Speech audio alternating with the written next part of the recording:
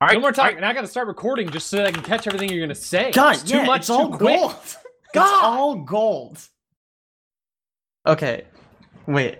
I don't know if we usually do like an opening bit, but I have something that's not related to video games or anything that I just wanted to share. Yeah, I mean, if you've ever listened to one of our podcasts, which I'm sure you haven't, we actually do an opening every time. Okay, great. So this will fit like a charm. So like, coronavirus is crazy, right? And everyone is trying to get toilet paper. But our boy, Governor Mike Huckabee, has a solution. I don't know if anyone has heard this. Okay, so he tweeted this out on March 20th. Okay. 6 days ago. Yep. Those of us from rural South know how to handle toilet paper shortage. Eat more corn on the cob. The corn isn't important, but the cobs are free and work great. Just don't flush them. Wow. You're welcome. First of all, lots of questions. First of all, if you're not flushing them, what are you doing? Just throwing them in the trash can? You just right throw compost, them in man. the dumpster. Or is it Compost something those. that you're like, you take up to the sink, you wash it off, and you dry They're it for another reusable. round? That's the beauty. Oh, That's yeah. what you use dogs for. Jeez. Oh, gosh. If you like, This is awful. if you get some of those like skewers that you put in the side of cobs, but they have like a hook on them, you can just hang them up in the bathroom. Oh, I don't want to hook anywhere And near we're done. the asshole cob. We're just Let me be clear about done. that. Yeah.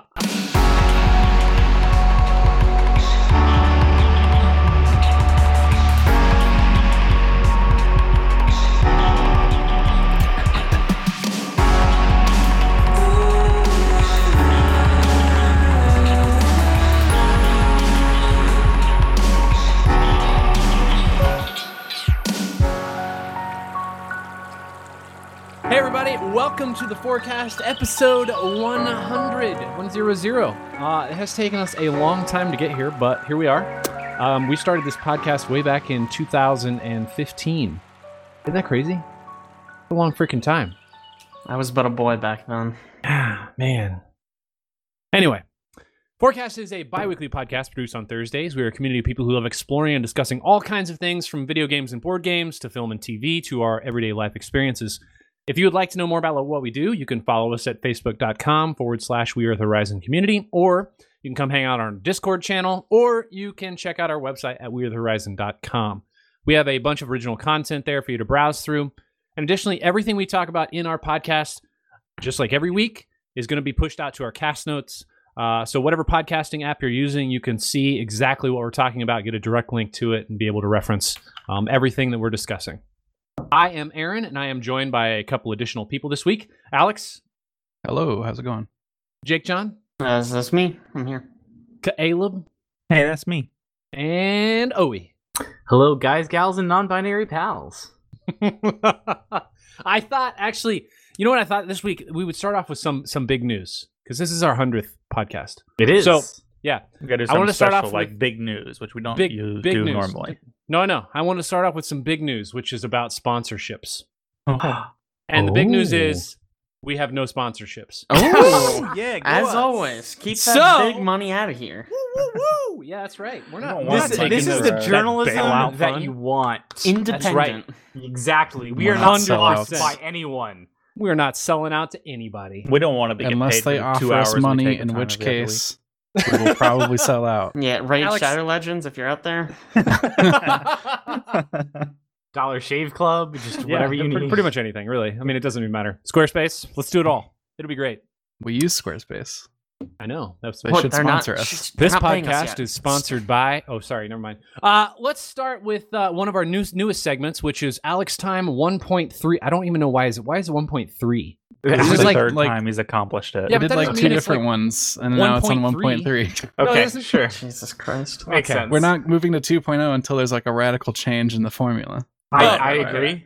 All right, well, let's do. which you would think would be like a big thing for episode 100, but we're not doing anything you'd think different so. for episode 100. But literally, so. no one spent any time doing anything different, which is, I mean, just classically Hey, our whoa, podcast. okay, I came at you guys with a story about a governor telling you to shove corn up your ass. That's Listen. pretty hot. 2 weeks That's ago, we spicy. started with an episode where we all debated whether or not spaghetti was an actual dish. like an actual meal. If that was Yeah, let me dinner. tell you something. As someone that listened to that podcast, it hurt. It hurt a lot. Jake, Owen's listened to at least one more podcast than you have of ours. I mean, shameful, really. It's embarrassing. I don't know if you On know this, whose but I listen to part? all of our podcasts. I'm in the. I still listen to the ones. I'm in them. And you listen, you like start a segment that you start talking about. You're like, yeah, this is good stuff. this is good content right here. Well, because I make notes of stuff that I can do better next week. Oh. Man, Yeah. I'm so proud You of you. Unexpectedly still serious. haven't improved. That's weird. Wow. Maybe better notes. I don't know. Okay, back to the I newest can't read my own segment. handwriting. Let's do some Alex Time 1.0 version 3. Yeah. Or third try. 1.3. What? No, 1.3 doesn't make any sense. It's 1.3. It's the 1.0 version. We haven't even made incremental It's version adjustments 1.3. since the first time. It's literally the same thing. All right, fine. Alex Time 1.3. Take it away, Alex. Yeah, we talked about some other stuff before. Can't remember those segments, Man, but I this is know a we good didn't do start. music. Top 10 You did- songs of the decade. You All also right, did let's top do it. 10 most influential video games. We did video games, and then You did top 10 tech innovations. Yeah, Yep. there we go. I don't know about. Did you do another one? No, this is I the think that third was one. it. So no, you wouldn't have. Yeah. These are the best-selling / most played songs according to Billboard for the 2010s. I swear, number if there's 10? a Nickelback song in here, I'm gonna be upset. I don't think number just 10, "Rolling in the Photograph. Deep" by Adele. Good song. Ooh, Great okay. song.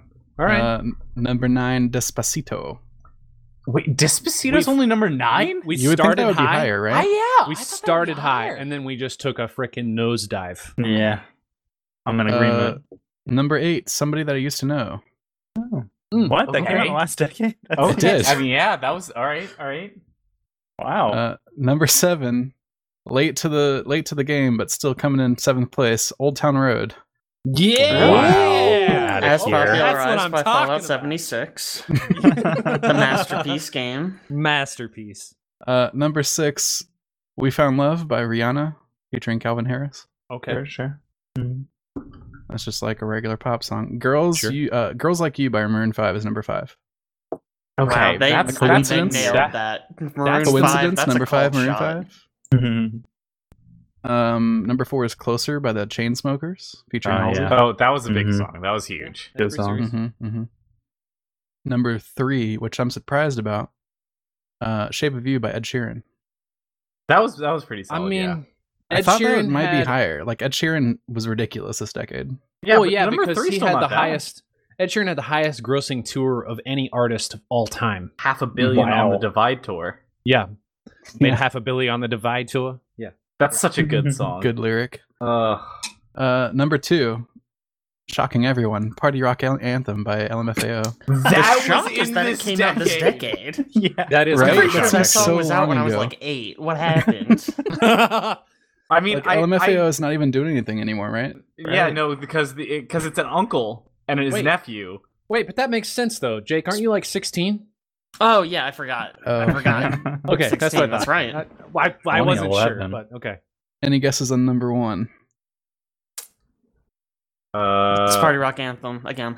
No, Yes. I took Party one Rock and Anthem 2. It's again. so good. is It's it? all I got a Photograph. feeling. Could it be? No. Could it be CeeLo?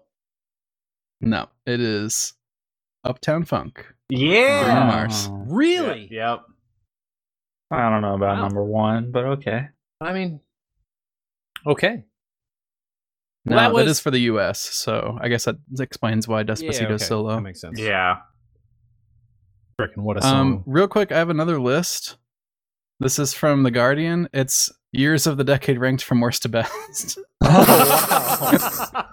So Well, number it's 10 nice is that there's gonna be the exact 2016. 2017. of those. Oh, it's 2016. Okay, all right. Is the Uh, worst. Yeah. 16? Yeah, 16 is the worst. Trump we got got a new elected. president in 2016. Sure, but- so He didn't like course that do a one. whole lot in 16. that's fair. Carrie Fisher died that year. Oh. Ugh. Rip Carrie. 2018 is number 9. That 2019 is Alan Rickman number died? 8. Wow. Just like all the recent years are. I up would there. have loved it if they just did it in order.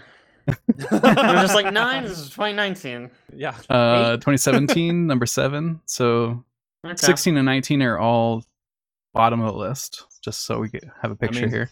Yeah, that makes sense. Number 6 is 2015. Number 5 is 2014. Number 4 is 2013. Number 3, 2011. Number 2, 2010.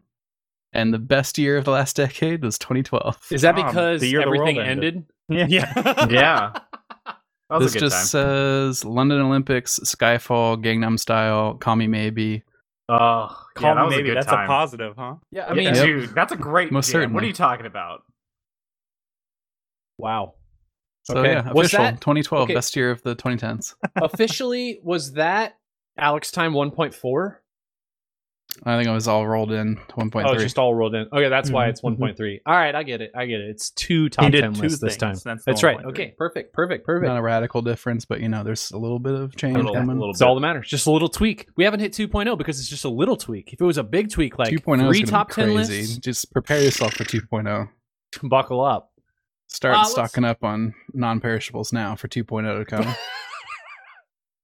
Let's move on to what we start with, or have been starting with for the past 100 episodes, which is what have you been playing lately? And Caleb, we'll start with you. Have we really started since episode 1 doing that? No, I mean, okay, No. I think it's been like Okay. 90 episodes. Yeah. Okay. That sounds more accurate, I guess. Well, I've been playing some Doom Eternal because that just came out. Finished that. I'll maybe let Aaron talk a little bit about that one on his turn. But I've also been playing some Black Mesa. Went back and played that all the way through because I just released the final levels, which are really good. Zen is freaking gorgeous. There are definitely forgettable, rather boring sections of it, but overall, pretty solid. And tell me if I'm wrong, but not only did they come out like the year that Half-Life Alyx was going to be coming out with with these last 3 levels. It's 3 levels. I don't know how many levels there are. 3, 2, I don't know. Somewhere there. Not only did they come out the year that Half-Life Alyx was supposed to come out, but also they've added content to these 3 levels, right? It's not just the the base Xenia levels Half-Life. used to be a lot smaller. That's what I understand. I've never played original Half-Life. Okay. But I hear that the Zen levels were quite a bit smaller. I mean, is it up to standards in terms of just pure graphic fidelity? Does it just look excellent, or I mean, it's like Half-Life 2. Half-Life Okay. 2 looks like Yeah, that. Sure. Okay. That's pretty good. Also, actually, the Zen levels look really, really good. Just the backgrounds and the the- landscapes look awesome. It's the last 4 chapters of the game that they added. 4 chapters. Okay. But I've seen some footage from Half-Life, original Half-Life, and it definitely looks better. It aged Yeah, a for little sure. bit, huh? It adds the horror elements back in that you lost when graphics got better than Half-Life, because then it became silly that Yes. all the scientists, well, a quarter of the scientists look like Albert Einstein Well, of course. and That's have how the it exact works. same voice. They still all have like the same voice. Yeah, They like just hired voice one for voice most of the actor. scientists. Yeah, one voice actor. He just slightly changes his tone. Yeah, but no, Alex, Black Mesa is a lot better on that front. Alex, how about you? Yeah, I played through Ori and the Will of the Wisps. Me too. That game is fantastic. Caleb also played through it. Pretty good. Yeah, it's like the old Ori game if you played that one. Slightly more combat focused. Still got like very good flowing movement.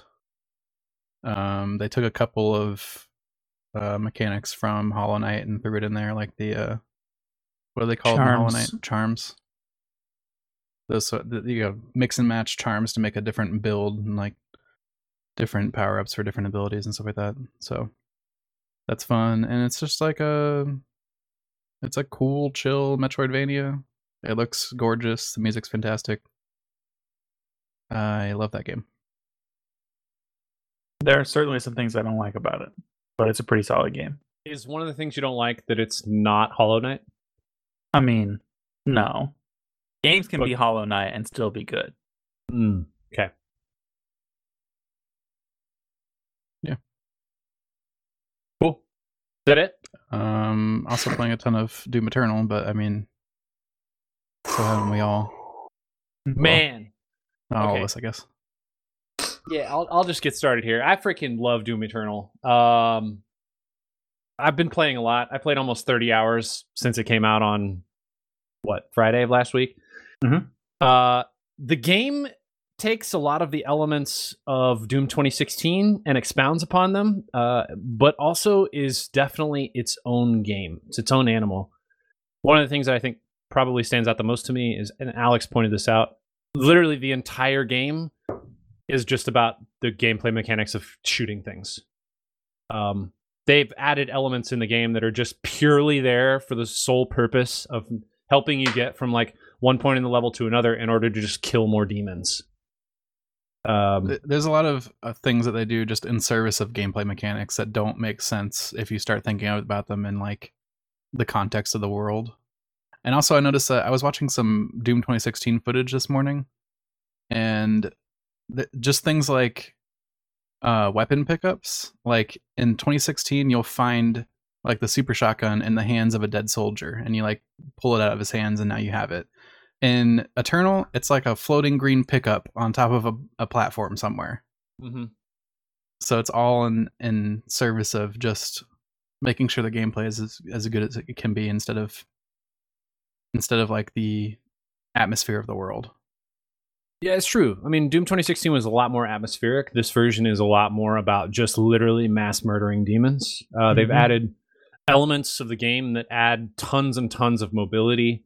They gave you a wall climb. They gave you a double dash. They gave you a double jump. They gave you a shotgun with a chain on it so that you can shoot it at another enemy and fly towards them. So the game has the Doom guy moving around a lot more than he did in 2016, and I think that's probably added to why they've added these other elements, such as giant green glowing buttons to open doors, and dash recharges in the middle of the air to literally just get you from point 1 to point 2 on a map. Like literal 1-up green floating pickups. Yeah. Like straight out of Mario. Actually, there's a bunch of stuff from Mario. They have like the spinning flame chain things that are just like straight out of Mario. I didn't even think about that, but yeah. I think the cool elements of the game definitely are the world building that they've been doing is excellent. I think they expounded upon well what they did in 2016, and the story is cool if you actually read the content. But as Jake has pointed out, Doom Guy doesn't even care about the content. So God, it's so true. Yeah. They also really took it to the next level in terms of glory kills and using weapons to change death animations for enemies, which I think is really neat. There is a weapon in the game that basically shoots out a blade, like a laser blade, and it will cut enemies in half. And that is the only weapon that does that in the game. And they have a death animation for most of the enemies so that it shows you what that looks like. Wow. Which is pretty cool. Pretty neat. Yeah, and the one thing I will say about the game, though, I feel like when they were going to release it, when was that, November last year? October? Somewhere in there? They delayed it until March, and I feel like they were like ramping up for a really cool ending, and then they let me down. I feel like, Caleb, they let you down a little bit in terms of just the last couple boss fights and level. But yeah, the final boss fight, not great. No. Not great at all. Although, so I just played through Doom 2016. It's not on my list, but whatever. It ends on a real stinker. Oh, The It boss kinda does fights in too. it are pretty bad. Yeah. Honestly, they could have ended before what's her face, and it would have been better. Yeah, the con maker. Yeah. Jake pointed out that none of the boss fights are very good in 2016, which I think is pretty much still the case in Eternal. Basically, the only boss fights that are any good are boss fights that have bosses that become regular enemies later. Yeah. You learn how to fight them. Yeah. Otherwise, they're fine.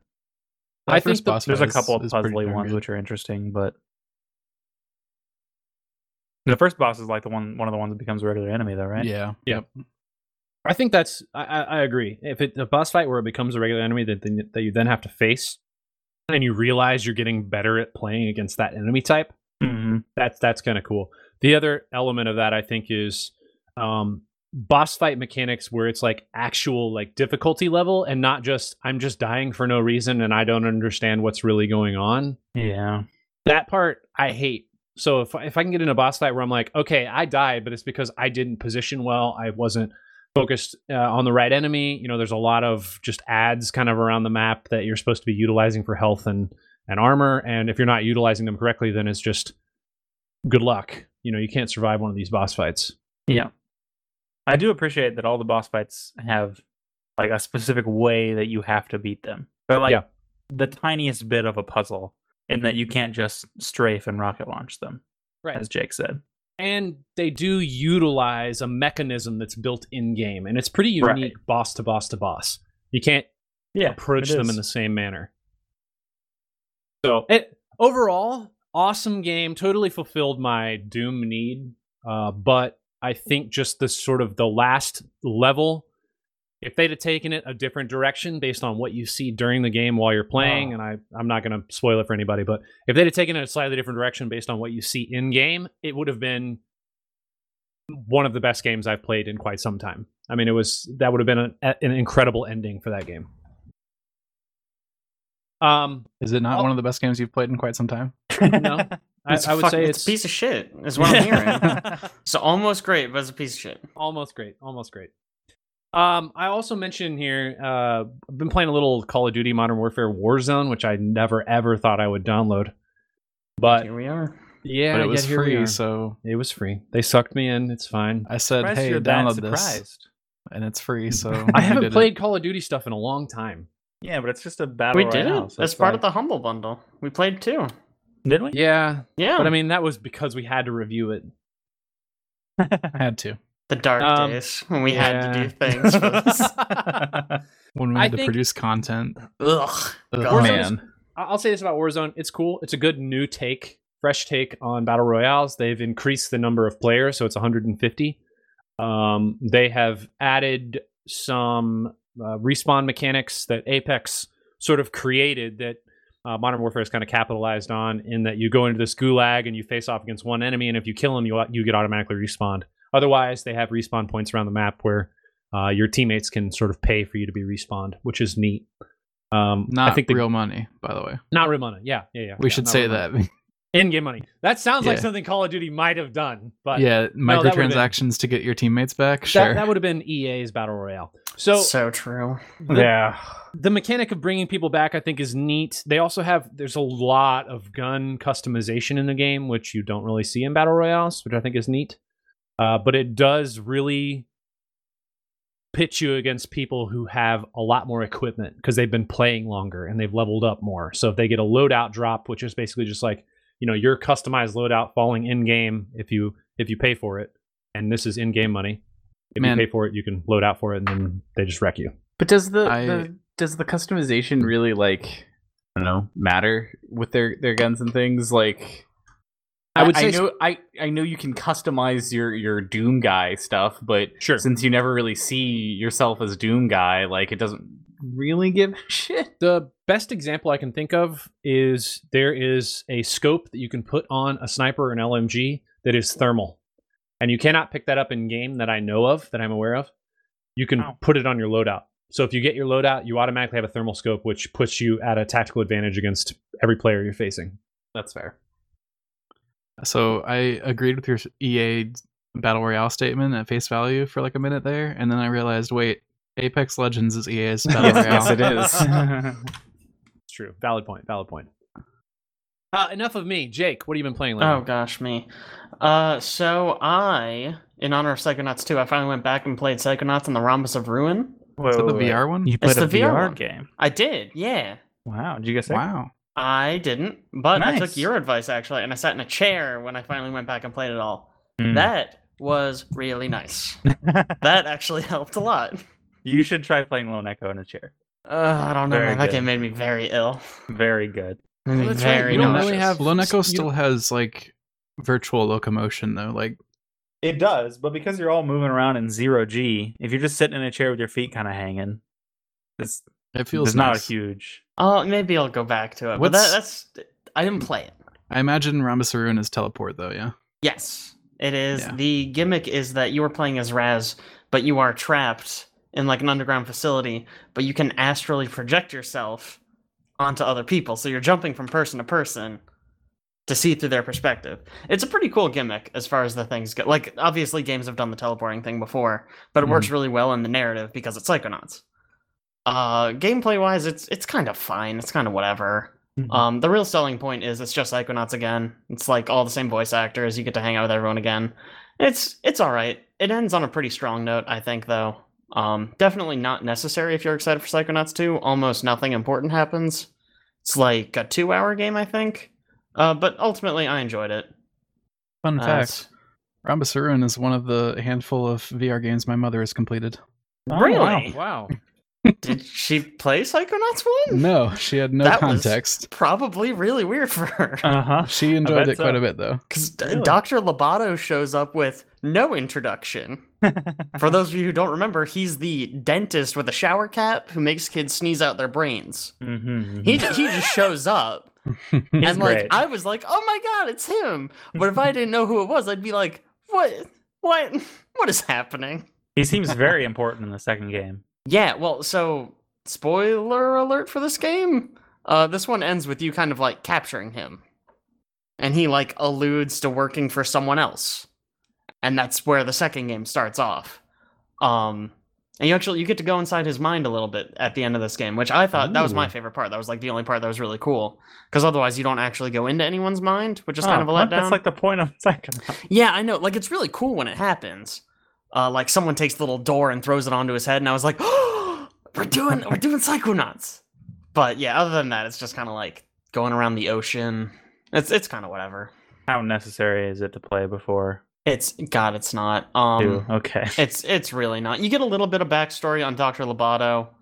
That I have a feeling they'll recap in 2. Yeah. If you really want to know, like, Google it. Right. It's so not important though. Okay.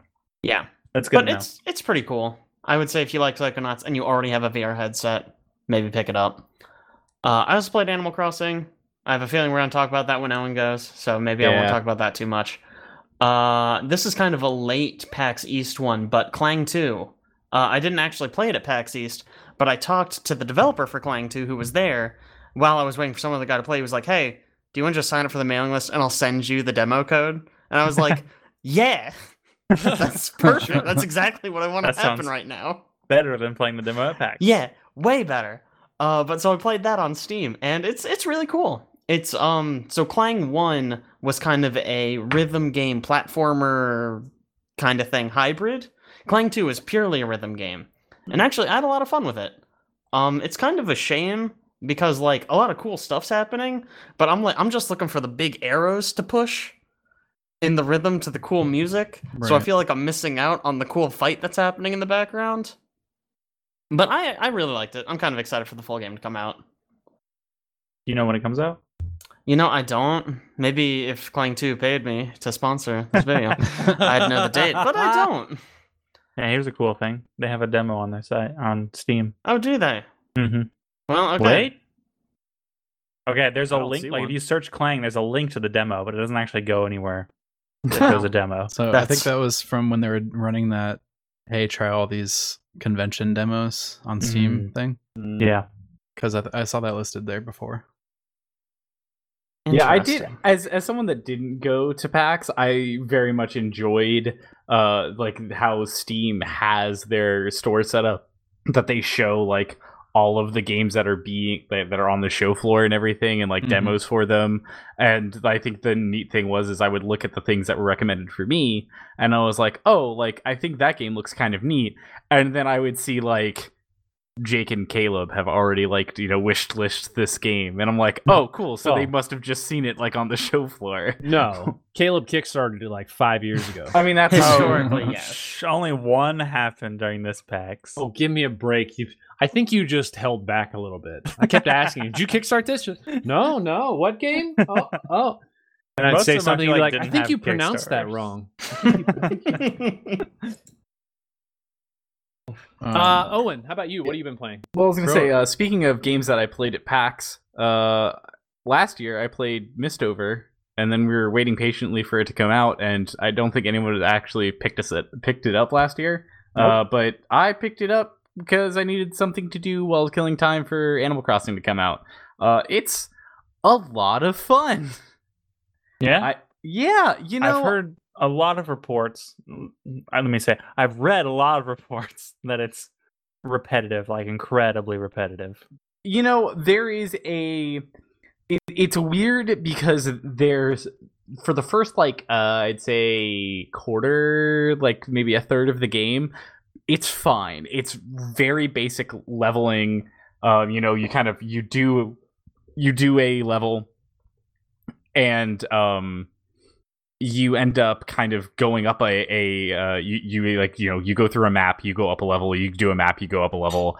But by the end of it, the problem ends up becoming, or at least where I ended up playing it, it ended up being a thing where I had to do a couple of maps before I would get up levels, and then it was getting repetitive, and then I was just like, yeah, this kind of isn't that fun. But once I pushed through that, I kind of was back on track to every time I would complete a map, I would be the right level to do the next one. So it kind of it got there. It just kind of took some time weirdly in the middle in one area that I was like, I really don't need this, because I guess maybe I was speeding through the part before a little bit faster than the game wanted me to. Sure. But I really like the mechanics of the game. I really like the idea of you get, bonuses, or there's a doomsday clock. And so depending on how much stuff you do on the map, you either take minutes off or add minutes on to the doomsday clock. So if you're doing really well with your team, you want to explore more of the dungeon, fight more of the monsters, explore more of the map, get more of the items. And then the more of that stuff that you clear out, the more the minutes will tick backwards. But then, let's say you're not doing well and you're just like, I want to bail out. I don't want to lose any of my people, and I haven't killed nearly anything. Then the minutes start ticking up. And so I feel like that was a really neat mechanic of just kind of trying to balance how you're doing, of just being okay, do I want to push forward more? Do I want to lean back on this one because I don't want to I don't want my main team to die? And kind of having that thought in my head while I was going through the map. And I mean, it's cute little chibi characters, and all of the classes seem neat, and I had a lot of fun playing the game. I would definitely say it's worth a pickup to play it on the Switch. I actually have a Mist Over mouse pad that I'm using right now. I mean, they gave me one for free. Wow, huge fan. Yeah, right. That's when he kickstarted it. It's a nice little mouse pad, actually. We sponsored? We're sponsored by Mist Over, apparently. We got free stuff. Hell yeah. So I was playing that, and then I also beat Pokemon Sword while I was waiting for Animal Crossing to come out, and it's a Pokemon game. It's fine. I had fun with it. There was a moment where I was like, okay, now what do I do? And I was like, oh well, I can fill out my dex and get all the Pokemon. And then I realized how many Pokemon that was, and I was like, nah, fuck that shit. You realize you don't care. It's way too many Pokemon that I do not care about, and that are going to be very specific cases. I think I would have cared more if it was easier to obtain some of them. But when I was looking up how to get some of them, and they're like, oh, you have to, be in this kind of weather condition at this end of the map. And once you then catch that Pokemon, you then have to train it up to this level and trade it to this person with this item. And then they have to trade it back to you. And then you have to make sure that it has this move set. And that's when it'll evolve. And I was like, fuck that. That's way too many steps. That's too much. Just either have it be a give it this item so it evolves, or have it be a trade it and it evolves, or be this level. But having it needs all of these very specific things, I don't understand how anyone would have stumbled upon that without literally looking up a guide. So I was like, this isn't fun. I thought that was really dumb. I am looking forward to the expansions, the DLCs that are coming out for it, but it definitely felt like I got to the end game and I was just like, and I'm done here.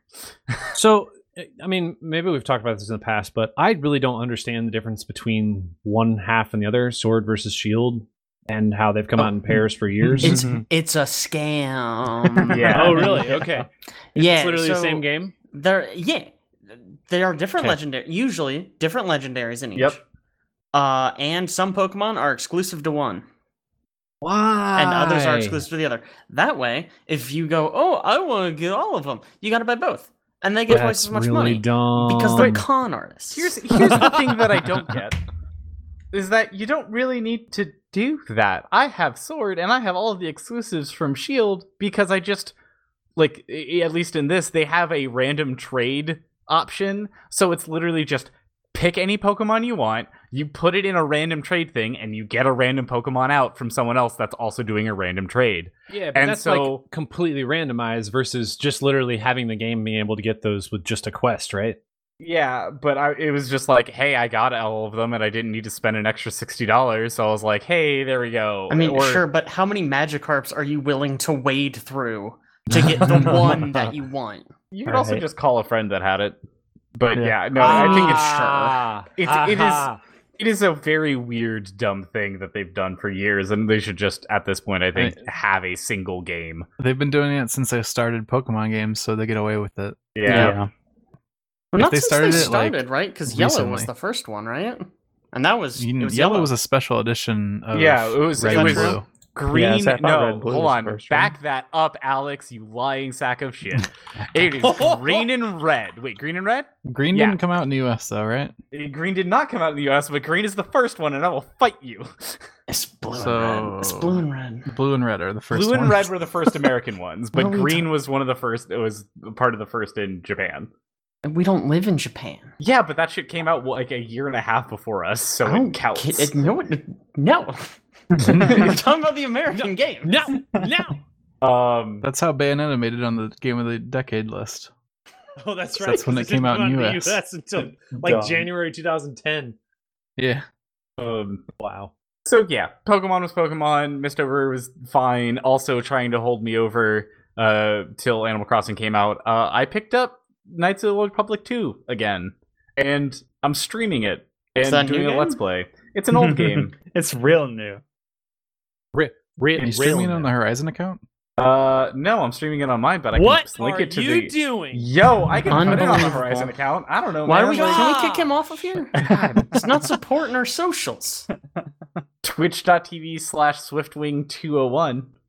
No, don't promote your Censor own... that. Aaron, please. Censoring it. It's just going to be a solid beep while he's talking. Good. I went to go search, and Swiftwing 200 is not you or not a thing. I don't remember that. which. It's not a thing. It's 201, right? It's 201. Yeah, what is that garbage? Now I got to censor all of this conversation. Can you just extend that to all of Owen's parts? Wow! Just a solid beat for everything he says. Mean.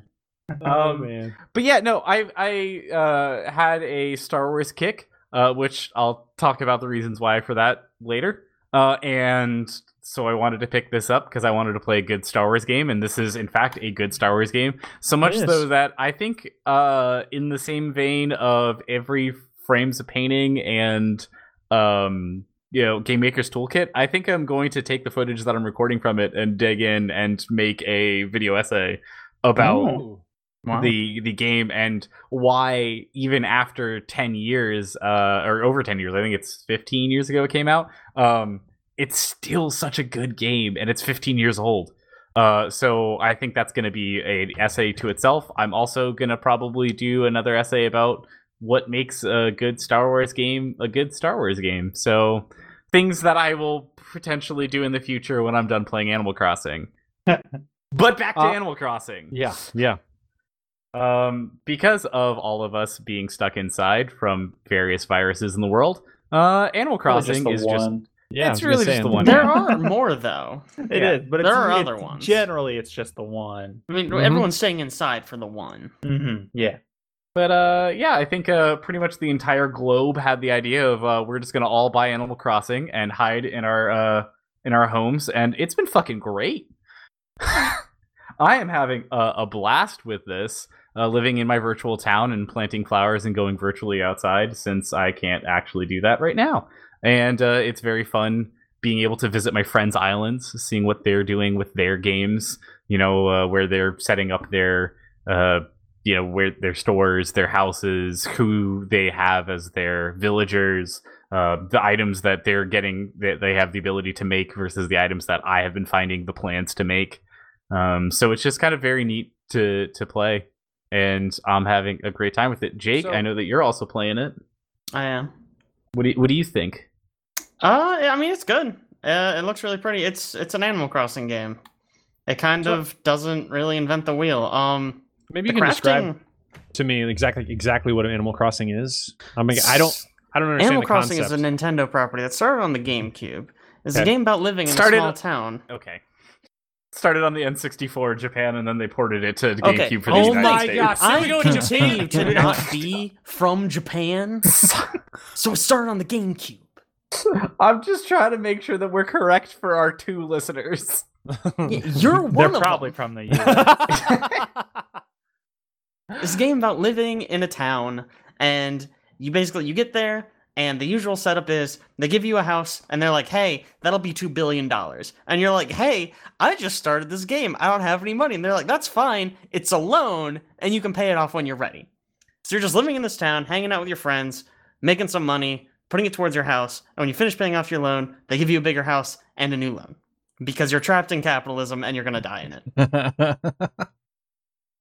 It's just kind of a chill vibes kind of game. The setup for this one is that you have a whole island, and you can decorate outside, which is actually kind of new to the series. The last game you could build certain things as like projects, but it was pretty limited. And this one's more like there's just full furniture that you can just set up and decorate outside, which is really cool. And they added some crafting elements, which fits pretty well, I would say. Heard that your tools can break, which just sounds frustrating. It's not that bad. Yeah, it's honestly not that bad because you have so many resources on your or whatever island that you're on that you can pretty much just get one instantaneously if you go to a workbench. Well, no, not that bad. It's still bad, though. Well, so you've caught me at actually a very opportune time because I was playing this while I was talking. And so the general store has the crafting bench I've been using. It shut down for renovations today. You can't build a new workbench without the workbench. Great. My shovel just broke. I just don't get to play with the shovel anymore. That's just not part of my Animal Crossing experience anymore. Oh, you didn't build another workbench? Why would I? There's a free one in the building. Because I got 4 scattered throughout my entire town. Why? There's a free one. Did you not hear about the free one that they give you? Yeah, I hear but sometimes I they're didn't under want to walk all the way renovation. over there. Yeah, I didn't know they'd be under renovation until this fucking morning when Tom Nook was just like, hey, guess what? We're closed. You get to eat shit. So that sucks. Does the dude that yells at you forever when you don't save reappear? Rossetti is technically not in the game, but if you do something, he calls you on your cell. Oh. So I don't know how you want to count that. Yeah, you can't do the same resetting shenanigans because the game autosaves now. Oh. Lame. Yeah, right? That was my favorite part of Animal Crossing. Getting Jake, chewed out you- by Rossetti. Jake, you can also just go to any island and it has a workbench. Yeah, or I could just stop playing. That's fair. That's what I'm about to do. Yeah. What I would say for Animal Crossing, my approach to it has always been Animal Crossing is the perfect game to play for an hour a day. You just get on, you do the handful of things you want to do, and then you just kind of walk away. Because after that, I feel like it gets very grindy and not particularly fun. The one thing I'll say about Animal Crossing, because literally I don't play it, I've known nothing about it, but in terms of like hearing it from people that you wouldn't normally hear about video games from, this is a game where I have heard repeatedly, hey, I've been playing Animal Crossing. I don't know if it's just because more people have been inside or it's just an IP that's like people are, they're just drawn to this and they come back to this because they played it once before and it's a really cool casual game that you don't really have to spend a lot of time investing in. I've heard it described from a coworker of mine as a nostalgia-fueled Zen garden. And I can think of no more apt description.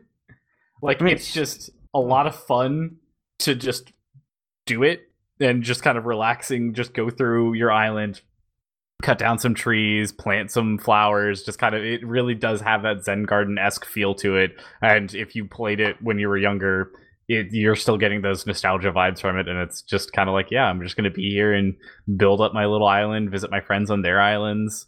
So yeah. Feels like one of those widely appealing casual games. Yes.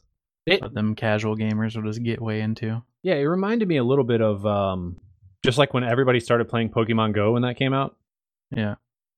Weirdly, We should probably give Animal Crossing to Janae, and then she'll be like an actual gamer instead of oh playing. my that phone game that gosh, she's been that's what doing. I should do. Give her the Switch Yeah. and be like, "Hey, go play this game. It'll be fun for a little bit instead of all those dumb phone games she plays." Speaking of video games, let's talk a little bit about just the world of video games here a little bit. Clearly, we're in kind of an unprecedented time where the coronavirus is kind of rocking the world and stocks are plummeting and things are just kind of uncertain for a lot of things. But one thing that is definitely not uncertain is the amount of people who are getting online to play video games right now, primarily because they're in their homes. But I wanted to talk through a couple stats that I think are kind of interesting. Number one, last year, Steam hit 1 billion accounts, which is a pretty astronomical number considering there's only 7.8 billion people on Earth. Now, granted, some of those numbers are probably, or some of those accounts are probably fake and it's somewhat inflated, but that's still a crap ton of accounts to have on one user base for people to be using. Easy money, man. Yeah. So the other two things as a part of that, number one, just this month, Steam hit a new record for number of concurrent users, which was 22 million people at the same time. Which, that amount of number, or that amount of people playing games online is incredible. Now, granted, this is just Steam, so this doesn't include anything from any stats from other providers that are hosting games like Blizzard, Battle.net, or Origin. A lot of those statistics aren't included in this. Yeah, all 12 people on Origin aren't counted in that. Valid point. But I mean, like, clearly, I have been a video gamer for a long time. So have all you guys, and I'm sure you're even finding yourself maybe playing a bit more games than you have normally. Is that true? Yes, no, maybe? I'm playing about the same amount. I was gonna say, is it sad if I say no? First of all, is that really Owen, depressing? First of all, Owen, that is a lie, sir. I have seen you playing comp during the middle of the day when you normally would not have been. That's true, but at least like this past week, I've been pulling 9-hour shifts at work. So I have actually been at work doing things more than I have pretty much at. That's the opposite of what you're supposed to be doing. Yeah, but see, here's the thing. When you are the essential staff and all of a sudden they need the essential staff, I'm no longer hanging out at home. I'm now at work working my ass off covering my entire company. So, yay. Fun. Being the important person in the room suddenly became a problem. Additionally, I mean, clearly that's a lot of concurrent users for Steam in general, but one really interesting figure is that Half-Life Alyx, which came out, was that last week? Alex, can you confirm? The 23rd. 23rd. I knew you'd know the exact date. Showed a peak usership of 42,858 players, which absolutely eviscerates any number that they had for concurrent VR players on Steam, which I think is kind of cool. I've been finding it really funny when people are like, too bad, like only 12 people are going to get to play this game because it's in VR. And then like the very next post is like a screenshot of that number. Yeah. It's like, oh, okay. What's cool, I think, in perspective, Boneworks, which came out in 2019, they're talking about had a peak playership of just over 8,700 players. So the number has just grown so much just for Alyx. And I don't know if that's just because this is Valve's Half-Life IP or it's the first game that's come out since, I don't even remember when Half-Life 2 Episode 2 came out. As an outsider, and you can correct me if I'm wrong here, but this feels like the first like real big title from like a major studio for VR. Like I know that that's not true. I know that there was plenty of other VR games, but this seems like the kind of game that you would like have on a launch of, you know, like when the Nintendo, what I'm thinking is like when the Nintendo Switch came out, there was like 3 or 4 big name games that were like, hey, this is why you want to buy a Switch. You want to get this game, you want to get this game, and you want to get this game. And then there's like 15 or 20 kind of smaller games that also were out, but like you kind of didn't care that much. And maybe some of them are indie games that are going to be like really good later on because everyone bought them and was like really cool.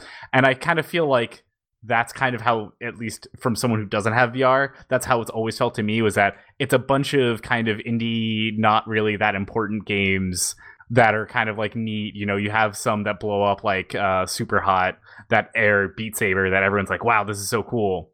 Right. But this seems like the first like AAA huge title thing of just being like, nah, man, like this is why you pick up a VR set, is so you can play this game. Well, and I think just in general, in terms of you're talking about like large games, most of I think probably what's going on here is, or at least it seems that way, a lot of these independent developers are doing things that they're uncertain as to whether or not people are going to like and pick up and appreciate and enjoy and will be repeatable in future games. And so allowing these smaller developers to create games and figure out what works on the VR, what doesn't work on the VR. I mean, clearly some people like Jake, who don't have really good VR legs, can't go play Windlands without puking everywhere. And that's okay. I mean, it's just to each their own, but understanding what's good for VR games is, I think, probably difficult. So when you look at games like Superhot, I mean, that is a defining mechanic in a VR game that, I mean, really didn't exist until I guess they came out with Superhot before it was VR, but it just changed the way people, I think, perceived the in-world aspect of what they were doing in VR. Beat Saber is another one. I mean, sure, could somebody come out with another beat-based harmonics-like game? I mean, yeah, I guess they are coming out with one. It was at PAX this year. I mean, Guitar Hero was the original beat-based harmonics game. But yes. DDR? Okay. DDR, Fair point. Parappa the Rappa. Rappa, there you go. But I think this just changes it. Like, it's a new, fresh mechanic. It's a fresh take. And so probably VR titles, especially AAA developers, have been waiting long enough to see, all right, what's going to work? What's going to survive? What can we produce that's going to be relevant enough for people to go, you know what? I'm going to spend $60 after I buy this, at a minimum, $400 headset to play VR games on. Yeah, I think VR, like, this is definitely the game that has signaled that, like, VR is here. It is ready. You can get it. Like, I feel now more confident in the idea now that I've seen, like, okay, you know, they've worked out the bugs, they've gone through the demo testings, you know, as you were saying, like they went through all of the what works and what doesn't, and now I'm starting to feel like I have a reason to look at it and just be like, all right, yeah, like, they figured out the tech, they figured out the games. See, now I feel confident buying into it. Devil's advocate here, the problem that you're talking about, though, is that some people will own $1,000 Index, while other people are going to own I don't even know how much they are, $200 Oculus Go. Or whatever the other Oculus is that plays remote, like you don't have to be plugged into a computer. The Oculus Quest. The hardware difference between those two systems, I mean, you might as well just be playing on a PC if you're going to be playing on a Quest. Like, I mean, I don't know. You guys who own Indexes, do you really feel like that this VR title defines people's ability to come play VR? Is it something where you can pick up, like, can I take my Oculus and go play Half-Life Alyx and have the same experience you guys can have on your Index? Experience? No. And that's because, I mean, just purely like the visual aspect, or some of the mechanics of the hardware? It's a lot to do with the controllers because they're unique compared to every other system. And then also just like the Index has, yeah, the higher specs than any other thing, like higher frame rate, higher resolution. Sure. Than most other headsets. The FOV is wider. Like, it's basically like a second gen headset, you know, right? What you would expect from a second gen headset. Where Unlike, I've heard like Alyx is perfectly playable on all sorts of systems, but it's just better on Index. Just not quite the same experience you'd get like you would get on Index. Okay. Well, maybe it will be a sort of invite for more people to join the sort of VR gaming world. It's been definitely has been, because when they announced Alyx, Index is sold out like immediately. Really? Yeah. They've been sold out for like a long time. Again, could this just be something where it's like, okay, we came out with the Index, let's just make a Half-Life title so that we can sell all these $1,000 pieces of hardware. No.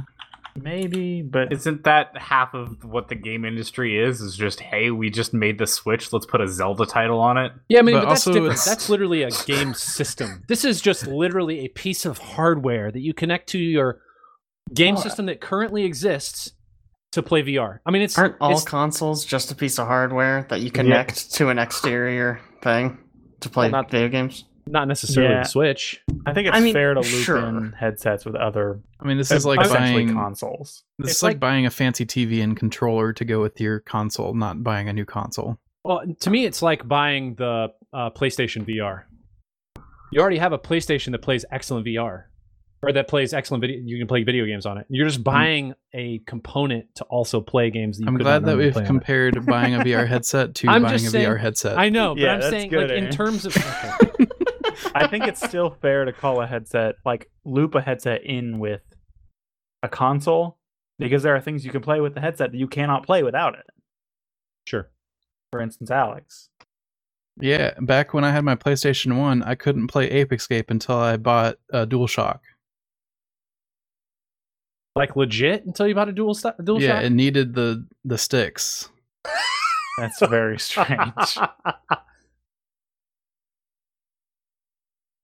So there you have it. If you want to play Alex, go play Ape Escape. Same game. That's the takeaway. That'll resolve it.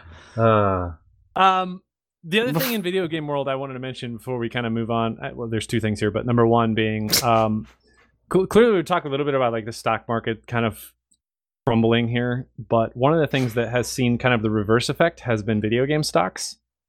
Not like literally directly mirroring, but not crashing like everything else. And I think that's just because clearly the same scenario. You have a lot more people at home playing games.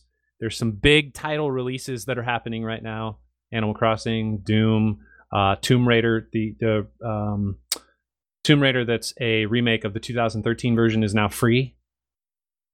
So yeah, it's like Evolve Stage 2. It's free. I think it's free on Steam. Yeah, free on Steam. Huh, okay. I did not know that. Yeah.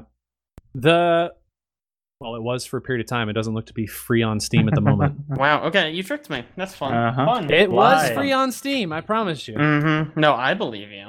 The point is, a lot of people are back at home playing video games, picking up consoles, getting back on their PC when they haven't had an opportunity to do so. And I think that's why we're seeing kind of just a little bit of stability in these companies in terms of what they're doing, which is weird because it's backwards from what else we're seeing. One company specifically in video game world we should probably talk about is good old GameStop, the essential video game purchasing outlet. GameStop. Yeah, so GameStop already went into this with a weird rap because they were like, hey, we're gonna transform all of our stores and try to make it hip and cool. Like, you want to come to the mall to play video games on our setups, which I was like, sure, I don't think anyone ever wants to do that, but fine. That's their game plan, to try to make it like a local space. And I was like, that already exists and better than anything that you would do, sure.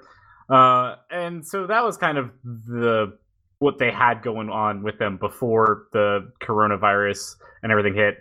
And now it's just gotten so much worse because they are telling their employees to ignore government demands, to continue going to work so they can meet sales goals. They are not, none of the stores are being issued any sort of cleaning gear or routine to be able to clean anything in the store, to disinfect anything. So all of those demo consoles are just infested with germs in a time that probably maybe you should look at that. Like, the good news is that no one's going into GameStops, so there's really not a lot of everyone's safe. We do joke about that, and their sales are going down, but apparently they have had a large uptick in the past couple of weeks of people coming in and picking up games exactly because of the fact of they're like, hey, I'm going to be inside in quarantine for 2-3 weeks. I don't But think do that's people it. I not think it's know? because Reggie Fils-Aimé joined. I was gonna and say, they were like, Reggie knows what he's doing. He's a genius. Why is he working for GameStop? Yeah, a good when I question. saw that he was working with GameStop, I was just like, why? Why tarnish you're such a good name on such a lost cause of a company? Well, it's like, part of me is like, man, they must be paying him a lot. And then I'm like, how could they possibly be paying him a lot? I also just don't understand how people don't just download everything digitally at this point.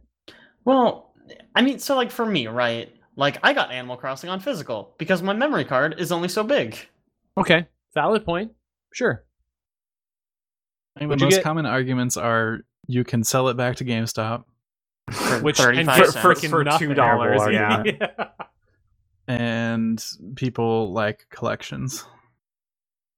I understand people liking collections, and I understand I like having physical copies of games that I know are important to me. I have a physical copy of Pokemon, but I just ordered it from Amazon, and it was on my doorstep on release day. So Hey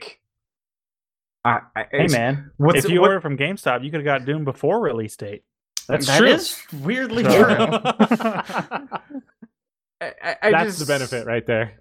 Physical copies early. I just feel like, you can get the physical copy from a Best Buy or a Target or literally anywhere else and probably have a better experience than buying the physical copy walking into a GameStop and, I mean, well, supporting okay, their so you crazy say you got it ideas. shipped to you. GameStop will also ship it to you. So it's like the same experience. Yeah, but you can also get, I think, I don't know if they still do it anymore, but I remember there used to be a thing if you had Prime, you would get $10 off of the game if you pre-ordered it. I mean, sure, but GameStop also does pre-order bonuses. Like, I'm Yeah. just saying it's not totally like there's no reason at all to do it. It's like the same experience and maybe a pre-order bonus.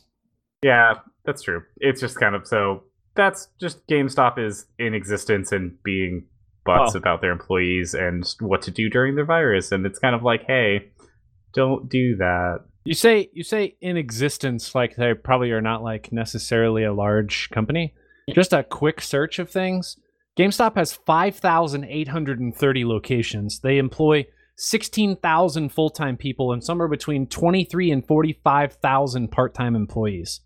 Their annual revenue is $8.2 billion. What? How? There are a lot of people buying physical copies of games, clearly. This is what I'm learning today, right now. Yeah. Man. Maybe we should start buying things from GameStop, guys. I already I will pre-ordered not. every game that's coming out this year through GameStop. Just because of Reggie. Reggie? Reggie. Reggie. Reggie my bad. Fils-Aimé. Let's Also, see. before we Reggie. move off video games, can I please talk about Resident Evil 3? Well, I got yeah, skipped. sorry. I I wanna meant to talk go about back. Resident Evil 3. I meant No, to it's go back. fine. But we haven't. That was really just news. We have a couple other video game things to talk about. So Well, it's too bad because I'm talking about Resident Evil 3 because they Talk launched the about it. demo like last week, I think, and like so Resident Evil 2 was my game of the year last year. I really really liked it, so I was super hyped to play 3, and I was really disappointed in it. I didn't think it was that good. oh no. It's the same engine, so it still looks really really good, which feels weird to say for a Resident Evil game, but there it is. Controls are great. It's like a whole city this time, even though it still feels pretty linear, to be honest. It's just like, oh, there's cars this way, so you can't go. And it's like, okay, whatever. But I think what I don't like about it is it feels more like an action game, whereas Resident Evil 2 very much felt like a survival horror game. Like, one zombie, if they got you, like, that was probably like a third of your health. Like, you'd only get bit a few times. And, like, if you're walking down a hall and there's a zombie in the way, like, that, man, you gotta deal with him. Like, you can't just, like, book it past him, because he will grab you and take a third of your health. In this game, like, everything's more spread out, so you have more room to kind of move, it felt like. At least, this is all limited to the demo. Maybe the full game's better. I don't know. But then, like, they also added a dodge move.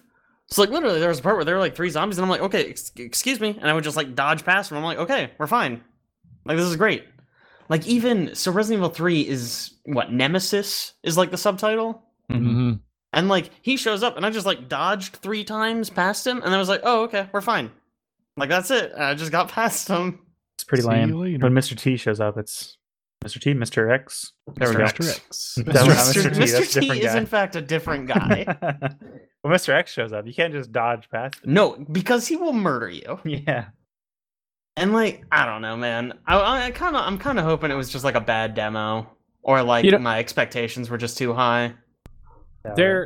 It makes me think like maybe Resident Evil 2 was significantly different than 3, but even if you go look at their website, the summary has the 1999 survival horror classic reimagined. Yeah, I don't know, man. I hope I'm wrong about it. I would really love for the full game to come out and me go like, wow, I was high when I played that demo because this is fucking great. But yeah. Did you play 7? It's kind of on the side. Resident Evil 7? Yeah. After I finished 2, I went back and started it, and now Animal Crossing is out, so I have not gone back to it. Because I feel like 7's a lot very survival horror. Yes, it is actually scary. Yeah. Which is cool, refreshing. Yeah. Speaking of demos and the number 7, you played that Final Fantasy demo, right? Oh, I did. Has nobody else played that yet? No. Man, I played that ages ago, though. Sorry, I forgot we haven't done a podcast, like a traditional podcast, since I played that. Yeah, they launched the Final Fantasy VII demo on PS4, and it's pretty good. I had a lot of fun with it. I didn't expect much. I haven't played the original Final Fantasy VII because turn-based games usually are not my cup of tea, especially like ones like that where it's strictly turn-based. There's no like cute little mini game when the enemy's attacking you or anything like that. It's just like, okay, I'm gonna hit you, and then they're gonna hit you back. I don't usually go for that. Yeah, but JRPGs, it's like just a menu. Yeah, that usually doesn't do it for me. Like, there are exceptions, but Final Fantasy usually isn't one of them. But this one, it's more like a third-person action game. Kind of like, the best comparison I can give, I think, is Xenoblade Chronicles. Oh. Yeah, so you like go around, you have like special moves that you can do that operate on like a cooldown. So you're running around as like Cloud. The game's gorgeous. The voice acting's really good. Like a Kingdom Hearts 3. Oh. Well, yeah, but at no point did I turn into a carousel and watch an animation for 5 minutes while I did minimal damage to all the enemies. Friggin' Kingdom Hearts. Towards the end, the combat got a little repetitive, in my opinion. At first I was really, really digging it, but the luster kind of wore off towards the end of the demo. Yeah, I don't know. That's probably just me getting used to it. It's a little button mashy, kind of like Kingdom Hearts, actually. So that probably didn't work in its favor. But you can switch between Cloud, who's anime boy with the big sword, and I want to say Barrett, who has a gun for a hand. That sounds right. Yep, that is in fact his name. Yeah, I didn't think he was very fun to play because you just like shoot people. Like, it's just a third person you like auto lock on. You don't even have to aim. You just like lock on, you hold the button, and he shoots them. And I'm like, oh, this sucks. Fun. This isn't enjoyable actually at all. But Cloud, you like run around, you slash people, and you can like switch stances. So he's got like a fast stance and a slow stance that does more damage. It's really flashy and pretty. I had fun with it. I'm excited for the full version to come out. Is this also just like a remaster? I mean, it's a remake in the same way Resident Evil 2 is a remake. Like, same characters and plot, but like the gameplay is so radically different that it's basically a new game. Got it. Okay. Cool. Can we talk Overwatch for a second? Would that be okay? Sure, yeah. Do we have to? I mean, we probably should. We probably should talk about... Owen doesn't want to talk about Overwatch? Are you okay? But look, there is a lot of bad that we're about to talk about, and something that's going to be overly broken that we're going to talk about. And that's going to be broken if he doesn't want to talk about Overwatch, but then I realize that's because Overwatch is broken. Yeah. So I guess to catch our listeners up here, they did introduce hero bands into Overwatch because we haven't talked about that fully.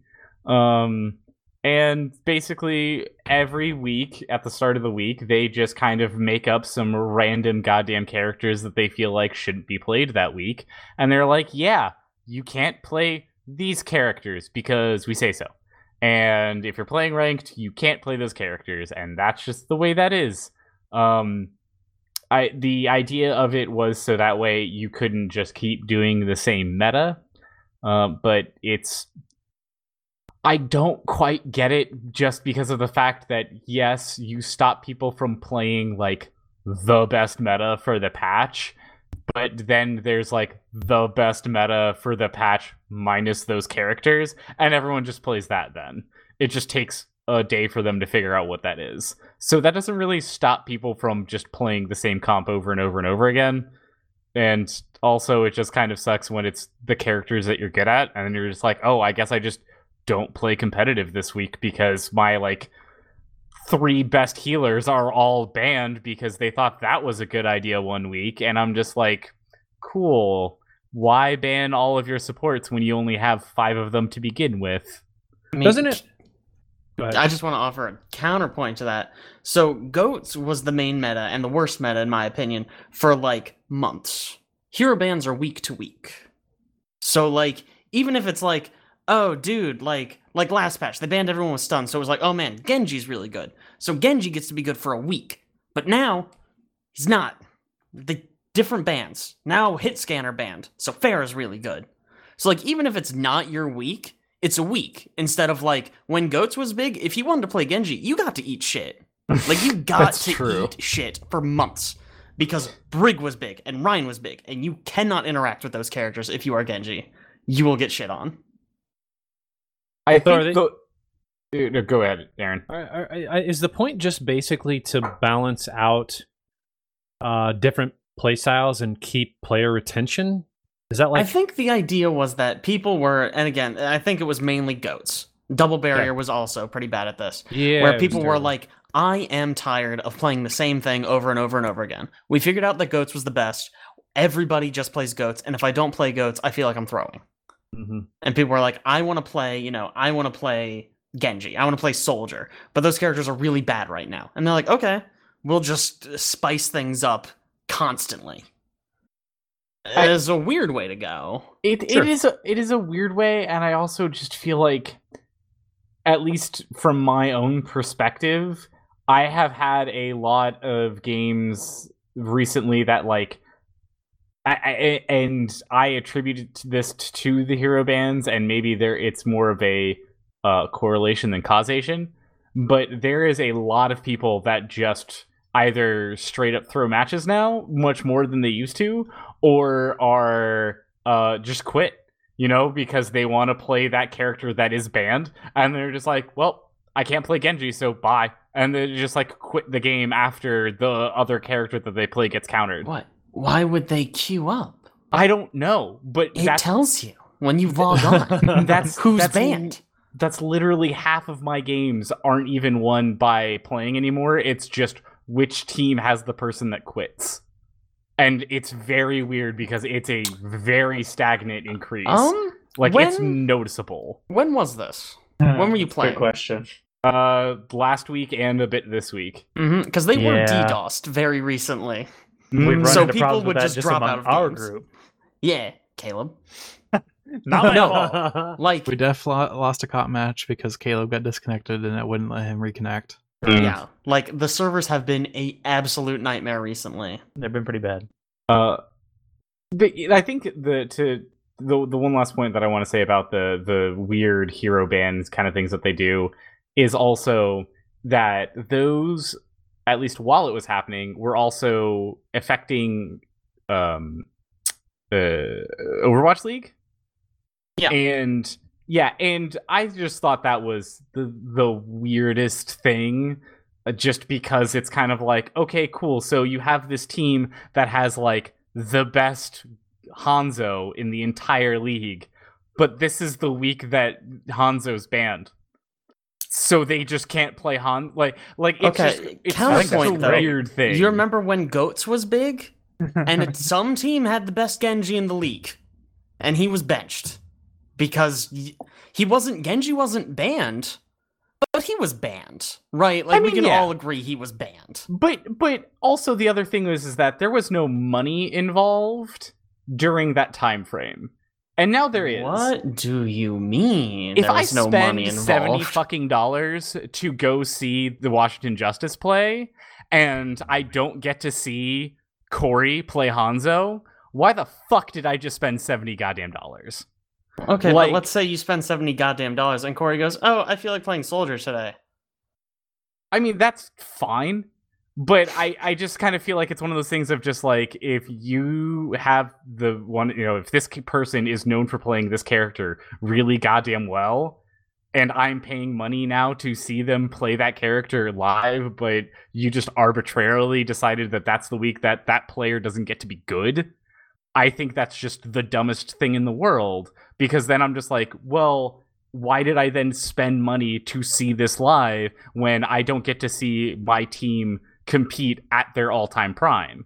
Like, yes, you're right, other people get to shine and do other stuff, which is kind of neat, but at the same time, like, me as a paying consumer, I now don't get to see the thing that I'm paying for because I bought those tickets months ago when there wasn't a ban list, or you didn't tell us what the ban list is.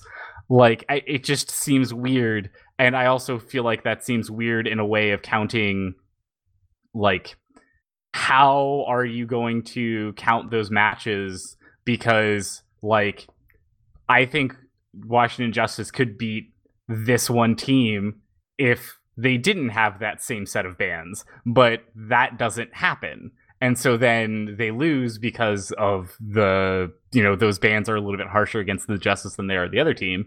And that's, like, what gets counted in the record. And, like, it just... I mean, I feel like that always... Since they're balancing the game live... Like, you remember when they just threw in new Hanzo at the end of Season 1? And it was like, oh, why do we even play other games? It's all about who is the best Hanzo in the last 30 seconds. That is also my complaint about how they've done the league in general, though. It's just, like, you can't...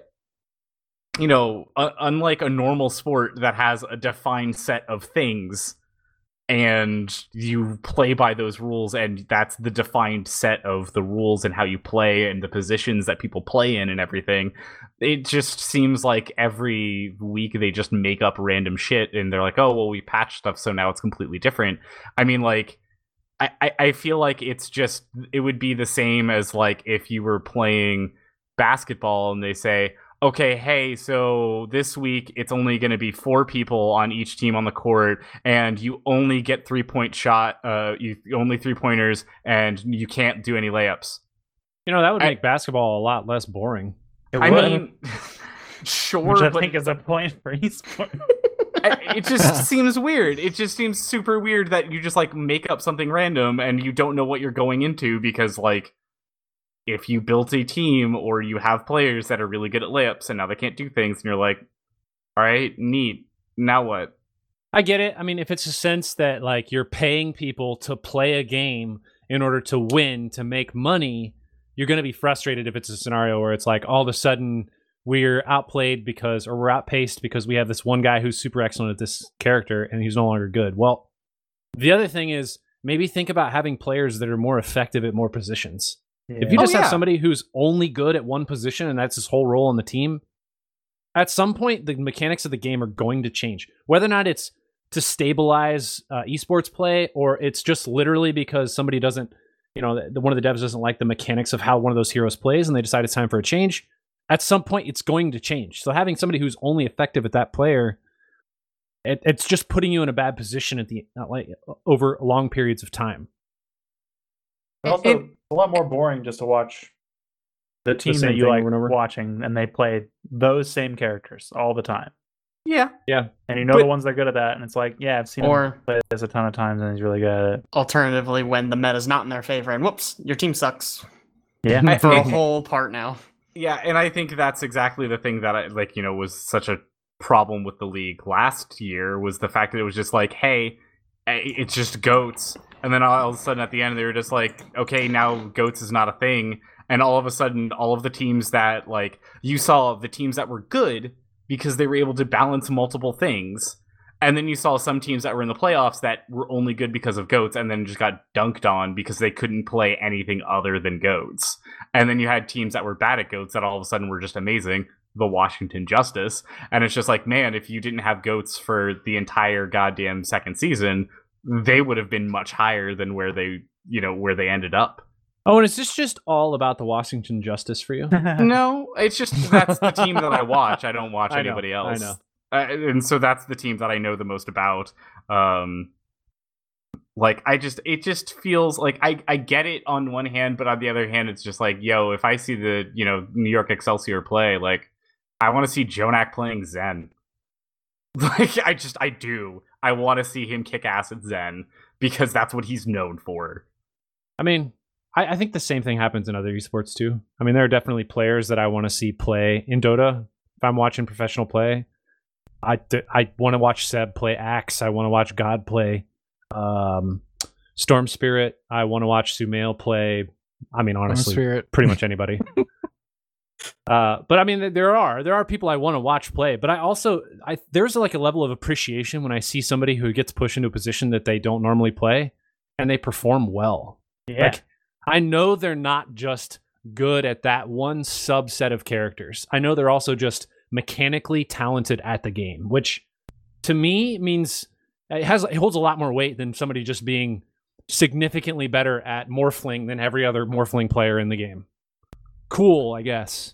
But if you understand the mechanics, I get it. You're just significantly better than most players.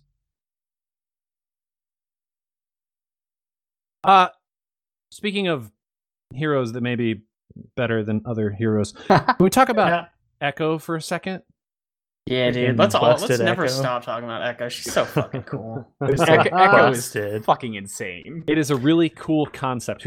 Somebody can describe what this character is. So Echo is a new DPS role character for Overwatch, and you have a left click, which is a kind of like ball that it fires out and does some damage. You have a right click that kind of is a row of sticky grenades that explode, and you can aim them, and it just fires all of them off in a row, and it does a more damage than your left click. There is another one that is a beam similar to Symmetra's, but it only fires off for a couple of seconds rather than just being able to hold it down for what seems like almost eternity with Symmetra or Zarya. Like, it just keeps going. This one only is for a couple of seconds. And then the new things is that she has a dash that she can go any direction, including the air, and can pretty much hover and kind of glide around the air. It's a very different feeling than Pharah, but it's also like it's going to be another character that's going to be flying around, and it has that kind of verticality that Pharah has. And then the most important part is it has one of the most interesting and yet I would think busted alts in the entire game, which is you can copy another character that's on the field and then get alt charge at some insane rate. I think it's 500%. I want to say it's 50%. There's no way. I believe 50. 650. 650. Oh, 650. Oh, 650. Okay. Yeah, that makes a lot more sense. Yeah. So basically, if there is a McCree on the field, I can instantly change into McCree. I then can gain alt charge by hitting someone with 2 shots, and then fire off the alt. And then after that, the alt lasts for, I think it's 15 seconds. So as many alts as you can possibly fire off in that time frame with the character at that much speed. And I would almost say McCree may even be not the best example here. It's probably a bad choice. Yeah, McCree would be a bad choice. About, like a Reinhardt duplication. Yeah. Mm-hmm. Just another AoE stun. Shatter. You have, instant grav, multiple gravs in a row. Pretty much anybody who has a disabling AoE, that is, it's incredible how much change in the mechanics of the gameplay her ult is going to cause. I've seen in ideal circumstances, I saw someone get 4 Hanzo ults. Yep. I've seen ideal circumstances 5 tracer bombs. And 5 tracer bombs is a lot of damage. Like, that's just damage. Excessive. I managed to pull off 2 Hanzo ults, and that was crazy because I was able to just fire one off and clear the point, fire another one off at the spawn, and delay them from being able to come back to the point that I just cleared. Like, it is insane. I watched somebody. The reason why I brought up McCree is I watched somebody turn into McCree in midair, So they saw the McCree, they jumped up into the air with their flight move, and then locked on, ulted into the McCree, fired a shot, and ulted while they were still falling. And so they were just raining from above in a McCree ult at like insane speed. And it was just crazy. I think the most important part that we haven't talked about is that she says the character's voice lines in her voice. She does. It's amazing. True. That's really cool. It's pretty sweet. It is actually really cool. It's like it is the Dota equivalent of Rubik. With the whatever that thing's called that he wears, the cape, where he actually does and says he's basically showing the mechanics of the ult, but in Rubik's format. Like more morphling than Rubik. Oh, okay, sure. I mean, if you really want to compare, there's a league character that literally steals people's ults. Oh yeah, I forgot about him. Well, that's what Very Rubik does. close. He's stealing people's ults. I'm saying he's not like turning into the character, but he's definitely using their ult. Like that's the point. Either way, character seems a little bit broken. Has Jeff had anything to say about it?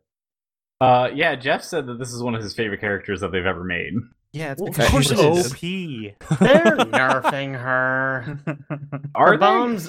Yeah, they just nerfed her again. Okay, her cool. bombs do 5 less damage each per explosion.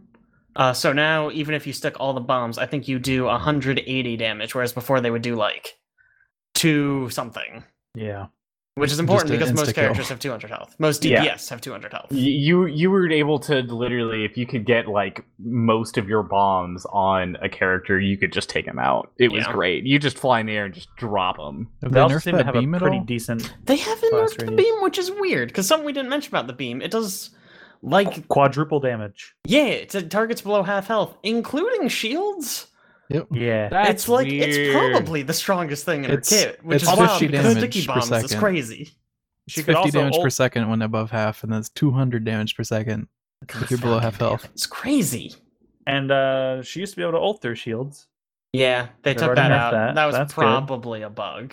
There's more things to nerf on her ult, I think, but Yeah, I think her ult is still weird. I will say the other thing that they added in with the character that I think is good for both the use of Echo and also will affect Ana players is that they now have an option that you can turn on that you can confirm the character that you're locked on to alt. So if there's like a group of 5 people in front of me, and I'm trying to make sure that I am nanoing my Rhine instead of the Lucio that's jumping around, I can now click Q. It'll be like, do you want a nano Rhine? And I can hit yeah, which I feel like on one hand is kind of like making, if you're good enough, you shouldn't be hitting the Lucio in the first place. But on the other hand, I really like it because then the Lucio can be jumping around and you're not going to accidentally hit him. Or accidentally use being Echo and alting into being a Lucio instead of the Hanzo that you wanted to fire 4 dragons off of. Speaking as a Lucio man, I hate this change. Really? Being nanoed No is more my Lucio. favorite thing in the world. When you're just playing and the guy who's playing Ana goes, ah shit, and I go, boostio! And then I just jump around more. Favorite part of the game. Favorite part.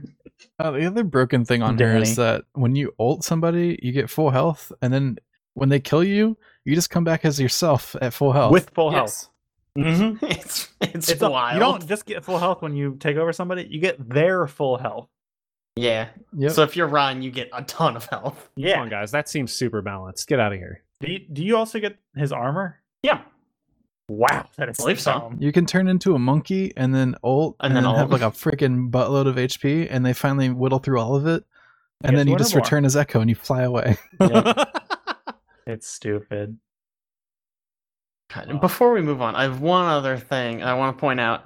Why is Blizzard or Overwatch specifically being so weird about like black women? Because there's 2 kind of in the game, but they're both robots. And I feel like it's really weird. Like Wow. I don't know. It's just weird to me. Not thought about that. What's Is Sojourn? Echo. Echo is, if you watch the cinematic, it's a black lady who's the doctor, but she dies, and Right. now Oh, she's an right. Omnic. And Orisa was built by Effie, who's like an African little girl, but she's not in the game. The robot is. And I feel like it's really weird that they did that twice. Yeah. Like once was weird to me, but now twice. And I'm like, wow, I don't like that. That's so weird. Yeah, that's true. Maybe actually have. Well, I mean, they have the. We know the character exists and is in Overwatch 2. Sojourn. Sojourn. But Yeah, she ain't in this game that I'm playing right now. that's true. Yeah. But 2 robot ladies are. Also, they've pretty much said that Echo's the last hero for Overwatch 1. Yeah. She's Yeah, the last one of the year. Yeah, for at least the rest of the year. Well, but I mean, I guess for that. Overwatch 1, basically. Yeah. Okay, that makes sense. Usually they release one like every 4 months or so. Something like that. Yeah, I mean, I know that they're currently going through archives, and we didn't get any new like PvE content with Didn't get archives. new anything. Yeah. I Besides haven't the gotten new anything skins. in a long time. But That's I true. was like, it's probably because any new things that they are doing is being thrown into Overwatch 2 rather than being like, hey, here's some DLC.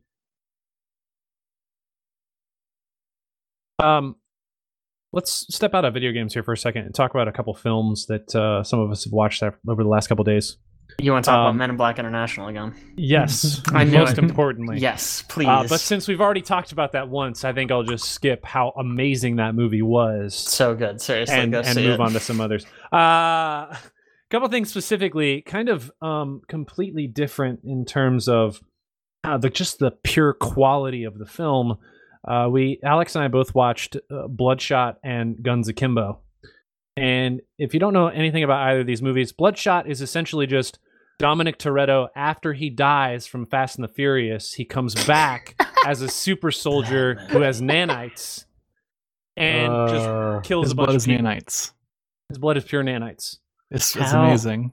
How does he feel about Coronas, though? Nothing affects him. He just gets tired Not on even occasion. family? He just gets tired. Well, Even he doesn't even know who his family is. His memory's erased. My God, a fate I worse know. The than plot death. is heavily based around him trying to get revenge for his perceived family. Okay, Perceived. okay, Perceived. that's close enough. No one in Fast and Furious is actually well. Okay, some of them probably are. I'm not up on my Fast and Furious lore. I'm gonna level with you. He has a sister. Mm. Yeah. I think that's That- his only actual family. Although if you ask Alex, they're all his family. They If are If you all ask his family. him, they're all his family. Hashtag justice for Han. Oh, All the man. actors in real life are his family, according to Except, Vin you Diesel. know, There you the go. ones that he yells at Except and for The can't Rock. be in. Yeah. The Rock and him don't get along apparently, which makes me very sad because it's worse off for the movies. Alex, maybe you can explain your favorite part of this movie in terms of like the verticality of fight scenes. Bloodshot? Yeah. I don't know. There's a couple of parts in that movie that they straight up lifted from Dragon Ball Z, I think, where he just That's like what I was looking for. he's like way in the air and he like punches a dude really hard into the ground. That is so common. That's nothing. That's like saying he punches a guy. And it's like that's some Dragon Ball Z move. Yeah, but it's Goku like punches a guy. it's Well, it's like- Goku like slamming a dude into the ground and then like the ground like crumpling and their body being like in a crater. I felt like it wasn't even like he would just like punched him into the ground. I felt like it was they were both falling and somehow Dominic Toretto accelerated until he got to the other person, Dominic Toretto. punched him in the face, or no, punched him in the chest, and then that dude accelerated and hit the ground and created a crater. You know what's So- bad is I can't tell you his actual character's name. Correct, because it's Dominic Toretto. He doesn't even know what his character Isn't name it? It's is. not Bloodshot. That's just his I mean, I eyes get guess. red at one point. That's it. That's purely it. Yeah. Alternatively, Ray. His name Someone- is Ray. oh, You have frickin' to A. tell me. Please tell me Guns Akimbo is good. I want that movie to be so good. Man, Bloodshot's so much better than Guns Akimbo. Oh, my heart. Guns Akimbo is so Akimbo. bad. is Is it? absolute garbage. It's Man, that painful. sucks. It I wanted that was- movie to be good. Whew, Man, they so try did to I. do like edgy gamer humor. Oh, that's you've Okay, lost me. And It now was I know why it's cringy. bad. Speaking of gamer humor, it was like nearly on par with. You remember that Gerard Butler movie, Gamer? Oh, dude, Oh, it's man, my what a favorite game. movie as a gamer. Nearly on par. They start the movie with trying to explain how he's a troll hunter, so he like goes online and picks fights with trolls, and he just like does mean comments at people on the internet. Sure. Okay. Wow. I mean, sure. But he's not a troll, he's a troll hunter. Yeah, Sure. big difference. Gosh, it's so... And he's literally in his underwear on his couch, like typing mean comments on the internet. Wow, I'm it's like, like looking in a shoot me. mirror. With your guns akimbo. The movie was just bad. Don't watch it. It's a waste of time. Can you at least explain the premise? Because I think I'll enjoy that maybe premise more than is- the movie. There is this organization / basically it's an app where people have essentially like murder battles, and you're trying to fight your way to the top. What's the name of the thing? Schism. That's right. And it's basically a bunch of, it's not like normal people. It's not like Nerve where it's like an app and you accept and then you like as a normie you go fight someone. No, this is like mostly criminals, people in the underworld, people who So have it's like- already committed murder. So it's like Gamer. Yeah, it's like Gamer. It's like, just And they live it's stream it, literally and Gamer. like thousands of people watch the live streams and are like, oh yeah, I'm into murder. Okay, they're talking about how like this is the biggest thing to ever come across the internet, and they show the first stream time, and it's like 25,000 viewers or something. That's not I'm even like, a wow, lot. huge. Damn. Yeah, I know. Serious. Oh, And then man. there's a part towards the end of the movie where he's literally doing nothing interesting at all, and it skyrockets to 7 million viewers or something. And I'm like, why? It was 400,000 viewers a minute ago when he was like in a fight, and now he's just like hiding in a dumpster, Wait, and they got 7 million people watching him. We haven't even gotten to the part where why I thought this movie would be good. So he's a troll hunter, right? So he goes on the Schism site and he says mean things about the Schism people. And so they're like, hey, like track that guy's IP and go to his house Oh, and bolt guns to his hand. speaking There of which, it is. that's the other thing. First of all, bolting guns to hand, maybe the most interesting part of the movie. They literally just bolt guns to his hand. Cool. The other thing about this movie, everything is hackable in like 2 seconds. Oh, yes. It does not even matter what it is. He shows up at his work and he's like, hey, my phone was hacked. Can you reverse engineer it so I can turn the hack on and off at any one point? And the guy's like, I don't know. Actually, yeah, let me take care of it. 3 seconds later, he's like, okay, done.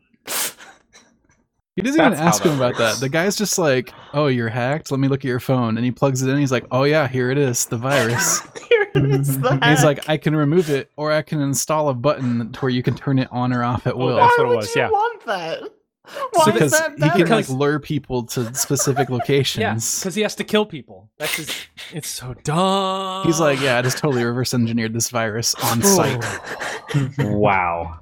Maybe it's just that good. You don't know. oh, movie was And also, terrible. Schism has apparently hacked every camera in the country, Every camera. so that Everybody's they cell can phone. broadcast stuff. Every device. All street cameras, all cell phone. Everything. There's like 4 different parts of the movie where they're like, we need to know where this person is. Hack their cell phone. Wait, what? Just instant. Just Instant remotely. hack. Remotely hack Police the cell officers? phone of the person that you don't know. The police have a button on their computers that they can press to hack cell phones. Didn't even know their phone I'm number. They just installing the point at virus someone. remotely. They just point at someone. They go like, hack their cell phone. They push a button on the computer and their cell phone's instantly hacked. Don't even know the number. I kind of Okay. thought it would just be like a Crank situation where like a guy Right? gets guns bolted to his hands and now he's just like Nope. gotta live a day with guns for hands. I mean, it was legit. Like, have you seen Nerve? I have not. Okay. Nor It okay, kinda- full disclosure, I haven't actually seen Gamer, Okay. Well, so don't compare it to that either. that's okay. Nerve is somewhat of a similar concept. It's like an Yes. app where people are like, do you want to make money off of this? And you say yes or no. And then you like slowly move up as people are like picking things for you to do. And you make more and more and more and more money. And a lot of it becomes super dangerous. This is similar concept in that there's like this background organization who has an app. There's sort of this shadow organization. And ultimately the goal is to just stop them. This is just so much worse than what Nerve is. So much worse. It's funny that you mentioned Crank because I read a review right after watching the movie because of course I went and looked at reviews after that. It was just like, this is not Upgrade, this is not Crank, this is garbage. So And I was sad. like, yep, I feel that. Because Upgrade's Awesome. also pretty good. I was about to mention Upgrade, but yeah, it was good.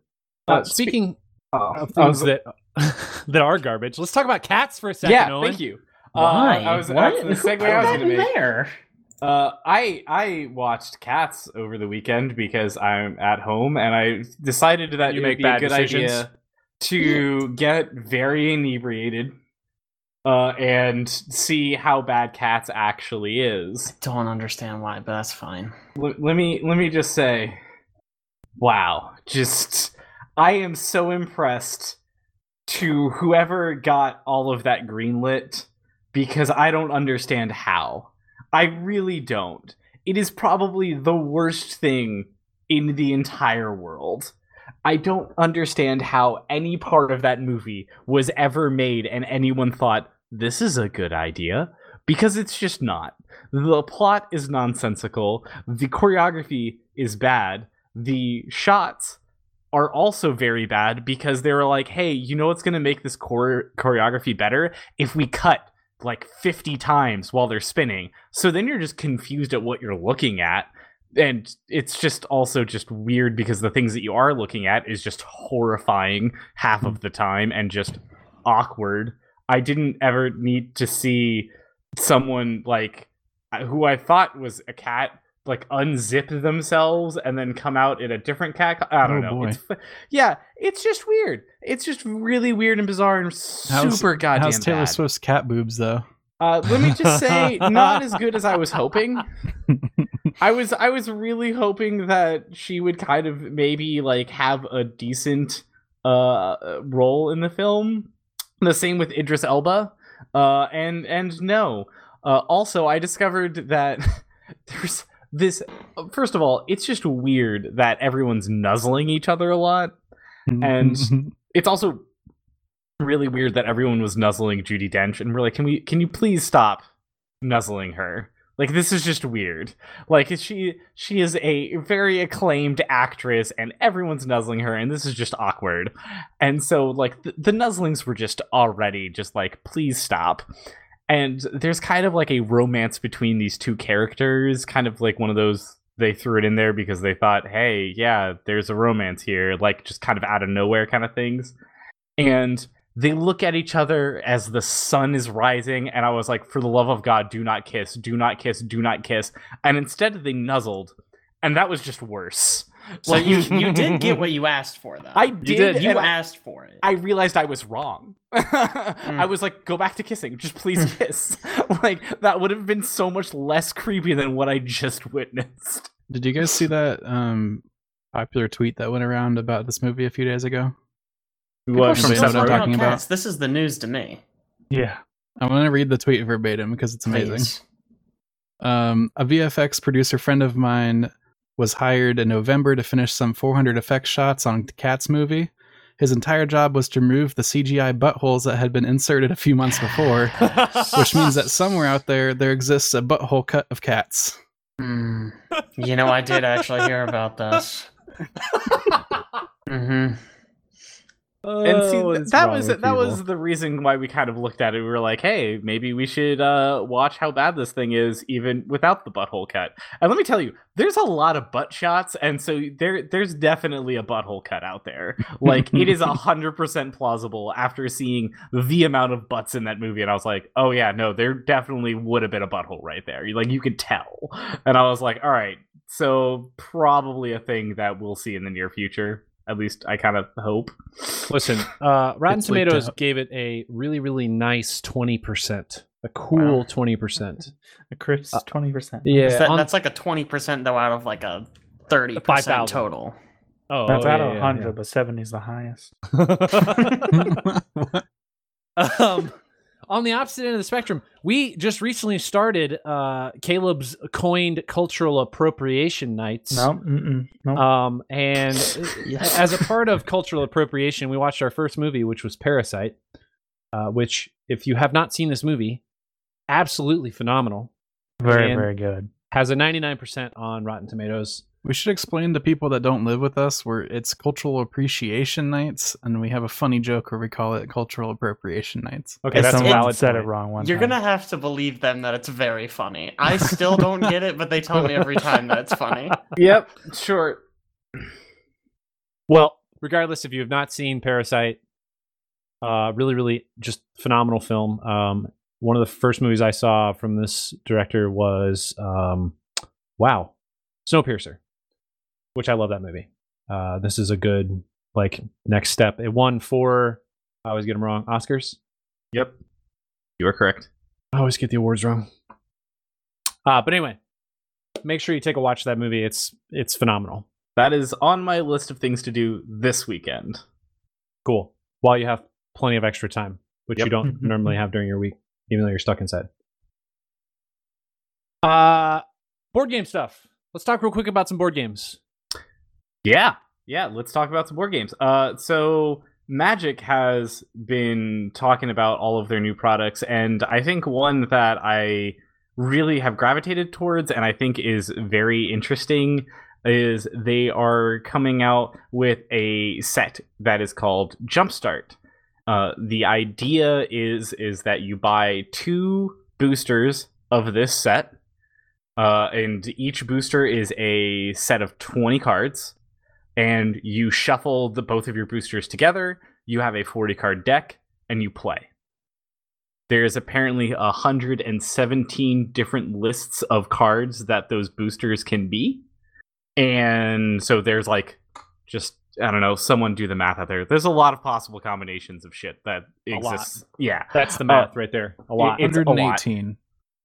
And so I really like the idea of this because of the fact that you don't have to previously already own any sets of Magic. You don't have to, deck build. You don't have to know anything about drafting and cues in draft.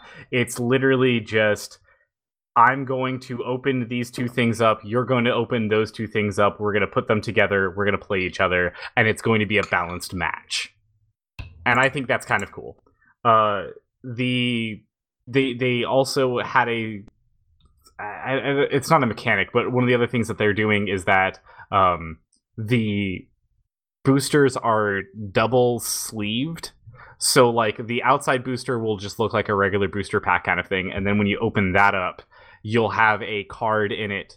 You'll have another sealed package, and that sealed package has a card that tells you what the theme is of those 20 and what the color is, and that's it. And so in theory, if you did have a number of people over, you could open up 10 of these, or I guess 12 of these to make things even. You open up 12 of these, you put them all out, and so you've got unicorns, goblins, bad guys, life gain, and so you'll have the names of all of these things, and then you just go, okay, I want to do the unicorns and vampire deck, and so you grab those 2 things, and then that's going to be the thing that you do, and you can shuffle them together. So you can kind of have some themes and things that you're somewhat interested in. But I just think that's a really cool way of doing Magic, of just kind of getting people interested in it and just being like, hey, you don't have to worry about it. You can just put these 2 things together and start playing, which is kind of how I always want Magic to be, is because I feel like a lot of my friends would actually enjoy playing Magic if they didn't have to worry about building decks and knowing how to build decks and things like that. If they could just grab something and play, and that's what this is. So I was like, cool, that's neat. And I think that's a thing that is going to be interesting to see how that affects kind of in game stores, and if people gravitate to it, or if Magic players are going to be like, no, I want to build my decks and fuck this shit.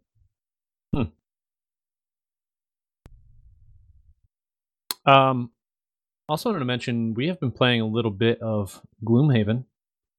And by a little bit. Yeah. Can I say how upset I am? Gloomhaven was, I thought we had a thing where everyone bought it, but nobody played it. And we all just pretended like it was still the best game ever. But now it's like, oh, we played it. Here's how it works. And I'm like, ugh. There's a guy who's planning to play it also. Hey, nothing has come of that, and you guys broke it first. I'll have you know. All I'm saying is I'm waiting for my invite. I haven't seen anything in the mail. Move to Kansas. Gotta get into the Horizon House. It's very important. Gotta join the Horizon House. We have played since March 6th 17 Gloomhaven scenarios. Holy crap! What? You guys okay? No, Should I call someone? you That's a lot of probably should. I think just in combination of us all being in the same place and also what's going on right now, it's a lot easier to just be like, "Hey, we're not doing anything. Want to play some Gloomhaven? Oh, sure, I guess that's fine." Yeah. And here we are. I will say, again, love-hate relationship with that game, but there are a lot of really cool aspects of just what Gloomhaven is. It's like it's an enormous box. We've only played with the 3 starting characters that we started with, and we've played 17 scenarios. And there's how many total? Almost 20 characters? I don't think there's that There's many. 16. but- 16? Okay. And what, There's a 90 bunch. some scenarios? 96, I think. It's cool though. There is definitely a story progression. We did some major event type stuff already. Mm-hmm. We did the major event type stuff. Yeah, I don't want No to really spoilers. spoil anything in the narrative, but there's definitely like branching paths and some cool decision making stuff. And also just like learning your character is pretty cool, and learning the other characters that you're playing with, because it's like when we first started we had no idea what we were doing, and it's got to the point where it's like if Caleb says he's going pretty early in the initiative, you can pretty much pinpoint at what time he's going to go. So you can know like, oh, I need to play this card so that I can go just after him, but before the monsters potentially, to make sure I get his buff. And it's like little things like that that are coming together pretty nicely. It seems to work pretty good. Mm-hmm. Last but not least, let's talk a little bit about some Star Wars, Owen, since you were going to talk about this earlier. Yeah, so the reason why I'm on a Star Wars kick is a couple of, 6 weeks ago, back in February, I went to Star Wars World, aka Black Spire Outpost, out in Disneyland. And I just have to say, it is probably one of the coolest goddamn things I have done in my lifetime. The world itself is just very well built. It, like, the second that you walk in, you're in Star Wars, and you feel like you're in Star Wars. You see the ships. It makes you feel like Star Wars. It's just It is. It's just I don't know, man. Like there was just something about it that I just was like, this is like just so absolutely cool of seeing all of these things. I also there was a book that they wrote to kind of like give some story to Black Spire Outpost and like why it exists and why the Millennium Falcon is there and all this other stuff and how it ties into the Star Wars canon. And so I ended up reading that before going to kind of give myself an idea of like what I was seeing. And I think that was definitely the way to go, because they caught some small things so that like other people didn't. And I was like, oh, this is a really neat thing that they added into the line that if you read the book, you would know like what that, like why that's there in the shop or anything like that. But there is an experience that you can do where you build and craft your own lightsaber, which was like its own like kind of theatrical production. And it was just 100% worth every single penny that I paid to do that. Also, the lightsaber is like the hilt is metal, which I didn't realize until I was building it, because I thought it was just kind of being some like durable plastic kind of things. But as I was holding the pieces of metal and screwing them into each other, and I was like, oh, this thing's metal and it has like weight to it, and this feels like a lightsaber. Wow. And it looks like a lightsaber. So you thought you were paying $300 for a piece of plastic? I thought That's the takeaway. I honestly did, and the experience of it. The experience was super cool. They really bring you in this room and they talk about like, why they, the lightsabers are important, and like it is just the neatest goddamn thing in the entire world. And I highly recommend anyone going to do that experience buy the lightsaber. It's just, it sounds like they took the Harry Potter wand thing and just like made it better. They did. And that's exactly what it is. It's like the Harry Potter wand thing, but instead of like 20 people being crowded around like one kid that got chosen to kind of like swing their wand around. Mhm. This is every single person that goes in gets to do that, and they get their own lightsaber. That's pretty cool. Yeah, I ended up going to one of the shops. I ended up going to one of the shops next door because you can buy different crystals that go inside of it to change the color of your lightsaber. And I wanted my lightsaber to be yellow. I think by far it's just a very cool thing, and anyone that's a fan of Star Wars, definitely check it out. I would say that the only downside, a negative, was our experience with Res the Resistance. And it's a thing that Disney is now doing with all of their rides, and it's just weird. Basically, for those that don't know what it is that because it's a new ride, you have to have the Disney app on your phone, and you walk in, and at rope drops at 8 o'clock, right as the gates are open and things, and you can start running around. You have to be on the app at exactly that moment and tap the button to reserve a spot on the ride. If you do not get if you do not do it within 60 seconds, it's gone. You don't have an option to ride that ride that day. I feel like they're just selling so many tickets and shoving so many people in those parks. Like, yeah, you're just limited on what you can do, anyways. I think they on one hand, I see that their hands are tied on that, but it's just a weird feeling, like when you see people upset in what is supposed to be, the happiest place on earth, and it's because of decisions that they made of like, oh, we're not going to have an actual queue line, because like, yeah, it sucks that you'd wait 5 or 6 hours on like to do the Pandora ride, and I get that sucks.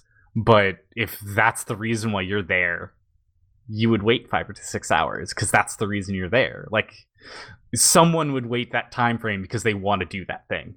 Parks are just a weird thing. Plus, they're just, who knows what's going to happen after all. Everything with the coronavirus. They're slowed down, clearly losing revenue. So I don't even know what's going to happen with them when they come back online. Yeah, for the first time in literal amounts of decades, Disney is closed up for an amount of time and not just a single day. Like that's weird. Very strange. And they're opening back up in April, right? Oh yeah, that's right. Easter weekend. Right. That is the funny joke, but no, I think I was reading that they're actually opening again. What? Yeah. They're legit. They're like, yeah, April's it. It's done. It's going to be warm outside. Virus is just going to go away. We're at like 80,000. We're going to be close to zero by like mid-April. Yeah, Disneyland and Disney World are reopening April 1st. Universal Studios First. Universal Studios is opening April 19th. I'll give you a solid doubt. Yeah, press X to doubt. Yeah, that ain't gonna happen. Hey, but Easter weekend, guys, look forward to it. It's gonna be a great reopening. It'd be a great time. Great time. Beautiful time, some would say. Anyway, thanks so much for joining us for our 100th episode. So glad you got to hear about all of the new things we're doing, which is basically nothing. All of the great sponsorships we have, none at all. So, if you're listening and you're like, hey, we should try to get a mist over mouse pad for these guys, each and every one of them. Instead of just the one member. Yes. Let's do it. Please do. Thanks so much for joining us, and we will catch you next time. Don't flush that cob. Oh!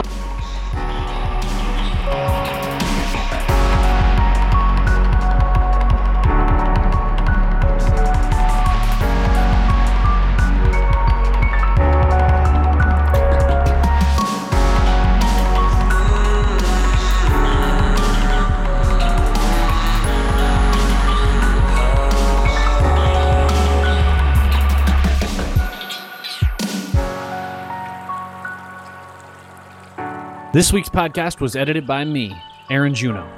Other voices this week include Alex McCausland, Jake John Fetterkyle, Caleb Juno, and Owen Patterline. This week's music was again brought to you by Amer. You can check out his music on Spotify, or you can also check it out on soundcloud.com/Amer. Additionally, you can check out everything that we do, We Are the Horizon, at our website, www.wearethehorizon.com. We have a lot of video posts as well as links to other content we've done in the past. We also have a couple new series that we've been working on. One for a custom Divinity campaign and another for a Pathfinder campaign that we've been working on. So make sure you check those out as well. Again, thanks so much for joining us, and we'll catch you next time.